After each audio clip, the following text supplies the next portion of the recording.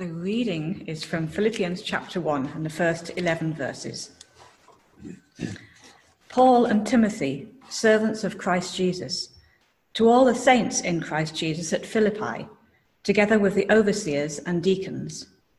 Grace and peace to you from God our Father and the Lord Jesus Christ. I thank my God every time I remember you. In all my prayers for all of you, I always pray with joy because of your partnership in the gospel from the first day until now, being confident of this, that he who began a good work in you will carry it on to completion until the day of Christ Jesus.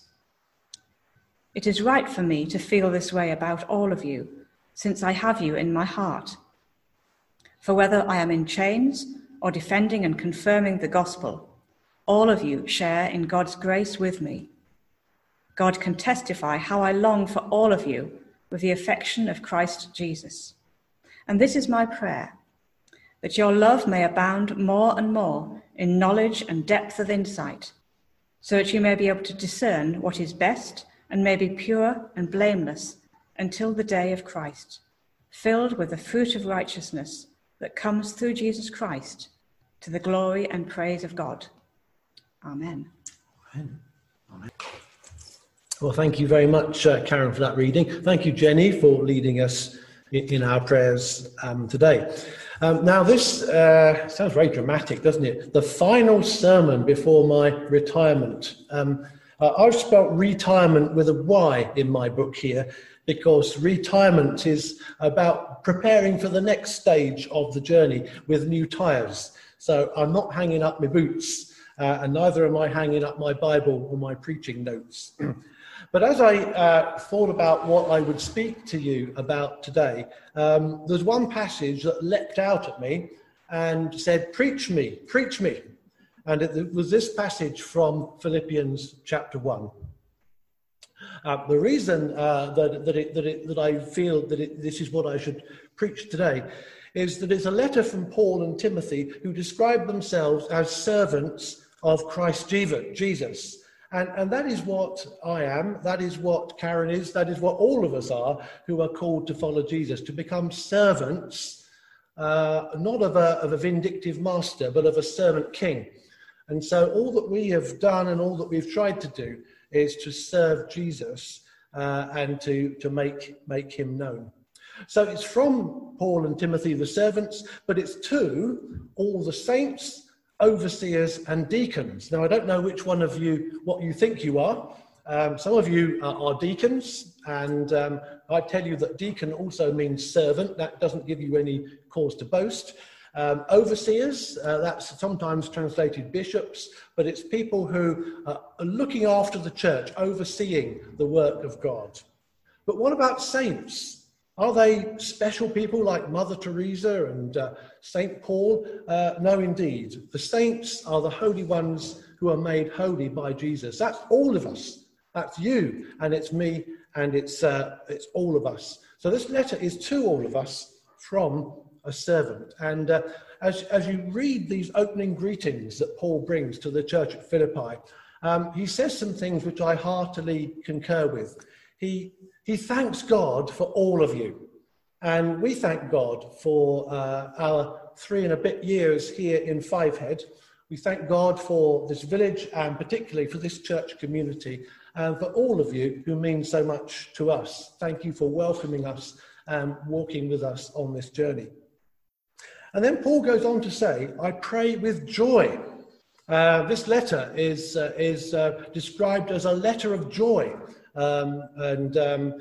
Throughout the letter, joy and rejoice are words that come up very, very frequently. Paul loves this church, and he loves them and he prays with joy because of their partnership in the gospel. Now, you've probably heard me say this many times, but that word partnership is actually a Greek word that could mean fellowship, it could mean communion, sharing. But here Paul chooses, the translator has chosen to use the word partnership because that's what we are. We are partners in the gospel. church is not about a minister who does all the work while people cheer him on from the benches or from the stands in the football ground. That's the wrong image. We are all partners in the gospel. And he says partnership from the first day until now. The first day. Well, the first day of my ministry here was when we moved here on the 20th of April 2017. And since then until now, we have been partners in the gospel. But what was the real first day? Well, I can tell you that on Tuesday, the 12th of July, I was busy up in Tosterdown. I just led 2 assemblies at Hillcrest School, and that afternoon was due to do a service for some retired people in a home with Karen. And I got a telephone call from and a visit from Nigel Manges, who's the regional minister for the Southwest. And he came and he told me about this little church called Fivehead that was looking for maybe a part-time pastor, and would I be interested? Well, of course, I went home and told Karen about this. And Karen told me that she read in her Bible that very day, in her Bible reading notes, a passage from Acts chapter 16, verse 6 to 10. And this is where it says, Paul and his companions travelled through the region of Phrygia and Galatia, having been kept by the Holy Spirit from preaching the word in the province of Asia. When they came to the border of Mysia, they tried to enter Bithynia, but the Spirit of Jesus would not allow them to. So they passed by Mysia and went down to Troas. Now, this is exactly the passage that Mike was speaking about a few weeks ago. And sometimes God stops you doing something that you think you should be doing. I was quite happy to stay at Tosterdown, but sometimes we've been seeing, should God move us on somewhere, and quite clearly he closed all of those doors. And then it says, during the night, Paul had a vision of a man of Macedonia standing and begging him, come over to Macedonia and help us. After Paul had seen the vision, we got ready at once to leave for Macedonia, concluding that God had called us to preach the gospel to them. Now, you could translate that in my mind. You could put from Macedonia, you could put Fivehead. And it seemed to us to be a very strong conclusion that God was calling us to come down here. Confirm the call, which was subsequently confirmed by the church. I'd like you to notice that the next 2 verses, it says they travelled off to Macedonia and they travelled to a place called Philippi. And there they met a lady called Lydia, and they founded a church at Philippi. And the letter we've been reading today of Philippians was Paul's letter to that church, the first church in what is now Greece. Macedonia is the old name for the northern part of Greece. This church was a church that Paul loved dearly, and he founded it. He had grown with them. He hadn't spent all the time with them, but he kept in touch by letter, and he loved that church dearly. But I also want to remind you that when Paul writes this letter, he is actually in prison. He is unable to visit them. So he was in his own kind of lockdown, but a different kind of lockdown in a Roman prison. And from his prison cell, Paul writes these next words. He longs to come and visit the Philippians, but he says this, I am confident of this, that he who began a good work in you will carry it on to completion on the day of Christ Jesus.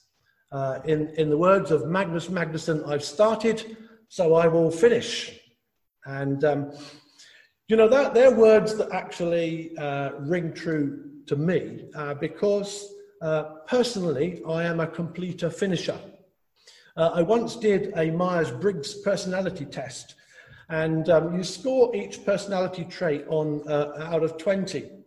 And one of them is whether you are a completer or whether you are somebody that likes to leave things half done. Some people are quite happy to have lots of unfinished jobs, and other people like to be finished off and complete. Now, I got 19 to 1 in terms of being a completer finisher. I hate it when things are unfinished, although Karen could probably give you examples of things around our house that I have promised to do and haven't. But I like to finish jobs. But of course, ministry is never finished. If you're going to come to do a job in ministry, it's not a job where you can say, I've started and I've finished and everything's fine and that's it. There is always unfinished work in ministry. Hopefully, progress has been made, but there are always new issues, new challenges.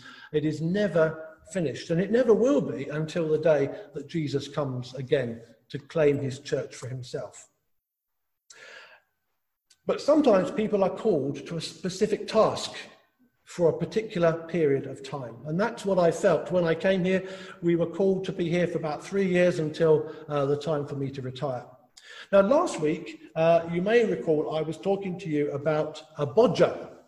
And a bodger is a term that's often used for someone who does jobs not very well or leaves them unfinished. And Karen and I have been trying to renovate a house, and some of the work that was done before wasn't particularly well done, one might say. But I don't like being a bodger in that sense. But on the other hand, I told you that a bodger is not someone who does a bad job, but someone who does part of a job. So a bodger works in the wood, and they cut pieces of wood and they turn them down to the right shape to make legs for a chair. And then another craftsman takes the legs that the bodger has made and puts them into the chair to make the completed article. So in that respect, I'm very happy to be a bodger, because we have been here to do a particular job for a certain number of years, and I'm very happy now to hand over that role to other people to complete that job.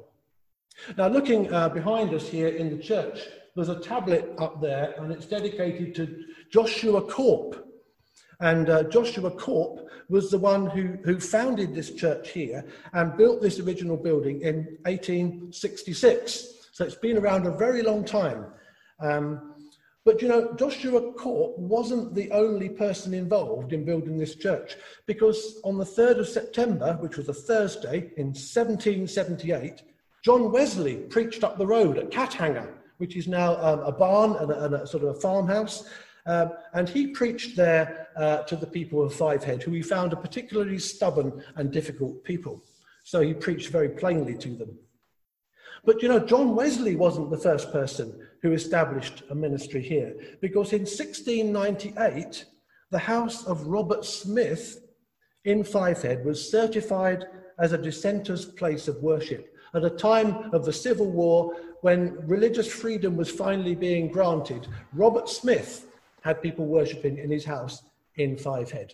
You see, we are all bodgers in that we take our place in the growth of God's church. And there's been a succession of pastors who have led this church, and there's been a succession of deacons and others who have led this church over many years. Now, if you want to read more about that, then Steve has put up onto the website a history of the church that's been compiled, and it's very interesting to read that. And what it tells me, history, I used to hate history at school, but actually now, with a bit of more hindsight, I understand the importance of history, and it tells me that I'm part of his story. History is God's story, and I'm just one small part of that. And it tells me that other people will continue the task. Now, that's a kind of a scary prospect, because people might not do it the same way that I do it. Indeed, they might do it better. And the people that come after us will lead the church in a different way.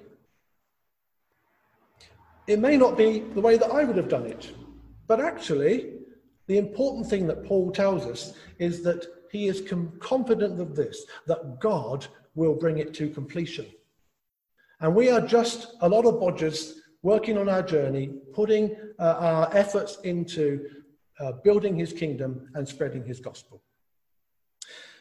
Now, as you know, on Wednesday, when I reached that particular birthday, I'm due to retire.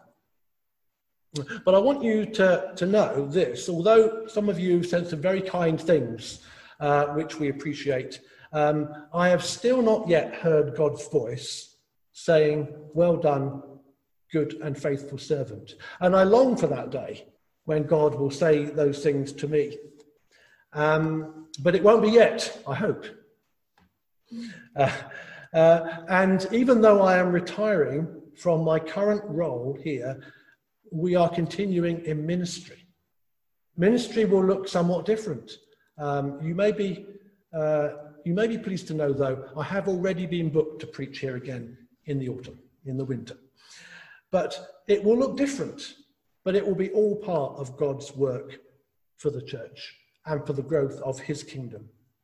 Now, I want to leave this with reading the prayer that Paul prays for the church at Philippi.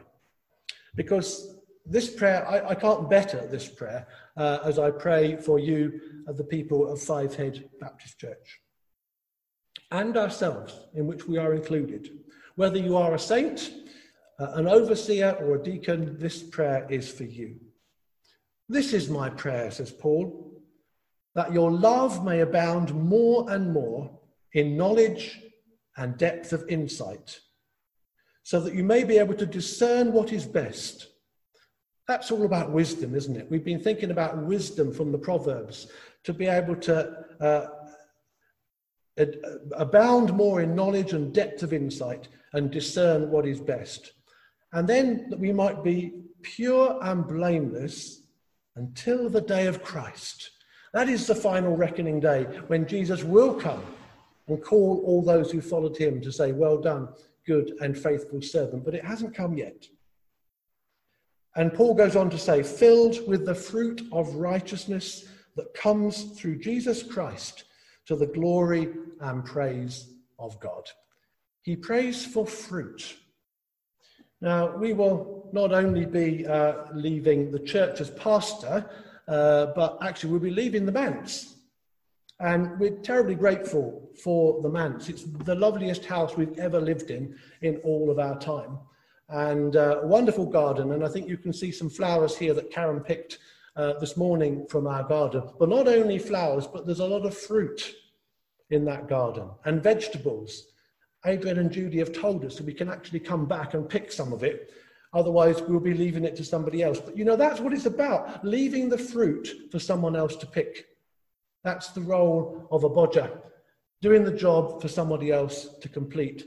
And one day, God will complete that job. So our prayer is that there will be much fruit. Just as we saw all the baptism pictures just a few minutes ago, there will be much fruit for the kingdom of God in these coming days. That's our hope and prayer. So let me read to you these words of Paul again. "In all my prayers for all of you, I always pray with joy because of your partnership in the gospel from the first day until now, being confident of this, that he who began a good work in you will carry it on to completion until the day of Christ Jesus."